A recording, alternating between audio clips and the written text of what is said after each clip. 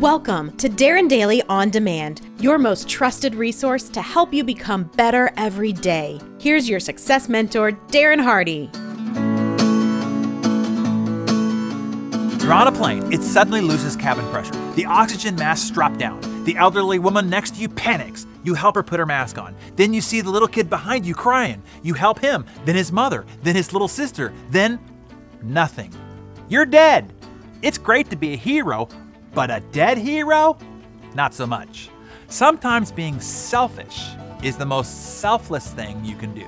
We are all taught this every time we board a plane, but still, it seems we just aren't getting it.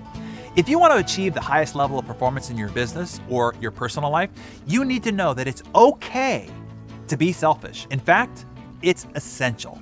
It's a matter of life or death. One of my favorite quotes from my mentor, Jim Rohn, is, "You take care of you for me, and I'll take care of me for you." Selfishness can be the most serving thing that you can do for another. As Ayn Rand wrote, "The man who does not value himself cannot value anything or anyone else." I've met and published the stories of the most positively impacting, society-improving, and humanity-advancing people on the planet. People like Steve Jobs, Richard Branson, Elon Musk, Peter Diamandis, Michael Bloomberg, Mehmet Oz, Howard Schultz, Maria Shriver, Joel Osteen. Those are a few that come to mind. What you might be surprised to know is that the common trait of today's most successful achievers and universe denters is selfishness. Not in abusing or violating others, but in putting themselves and their goals first. They take care of their minds. They take care of their bodies. They take care of their souls. They know that you cannot achieve greatness if you are tired, uninspired, angry, or wound up. Stop trying to play God. According to the Bible, even God wants you to take care of you first, according to Corinthians. This is also called the Messiah complex, and I have several friends who have it.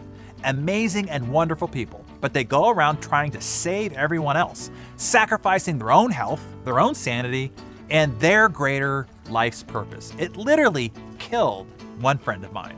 Don't get me wrong, I love helping other people. I spend my life mentoring and helping people to achieve greatness. But I always watch out for those warning signs if I'm helping others at the sacrifice of myself. Beware of those danger zones that can derail your goals. Danger, I'm not working out enough. Danger, I'm not eating properly. Danger, I'm getting behind in my vital work. Danger, others are taking advantage of me. Michael Jordan described it this way: to be successful, you have to be selfish, or else you'll never achieve greatness. And once you get to your highest level, then you have to be unselfish. Stay reachable, stay in touch. Don't isolate. And as you know, Jordan's teams won 6 NBA championships. They did so because Jordan worked on his own game first and then worked at raising the game of all his teammates. Make you number one.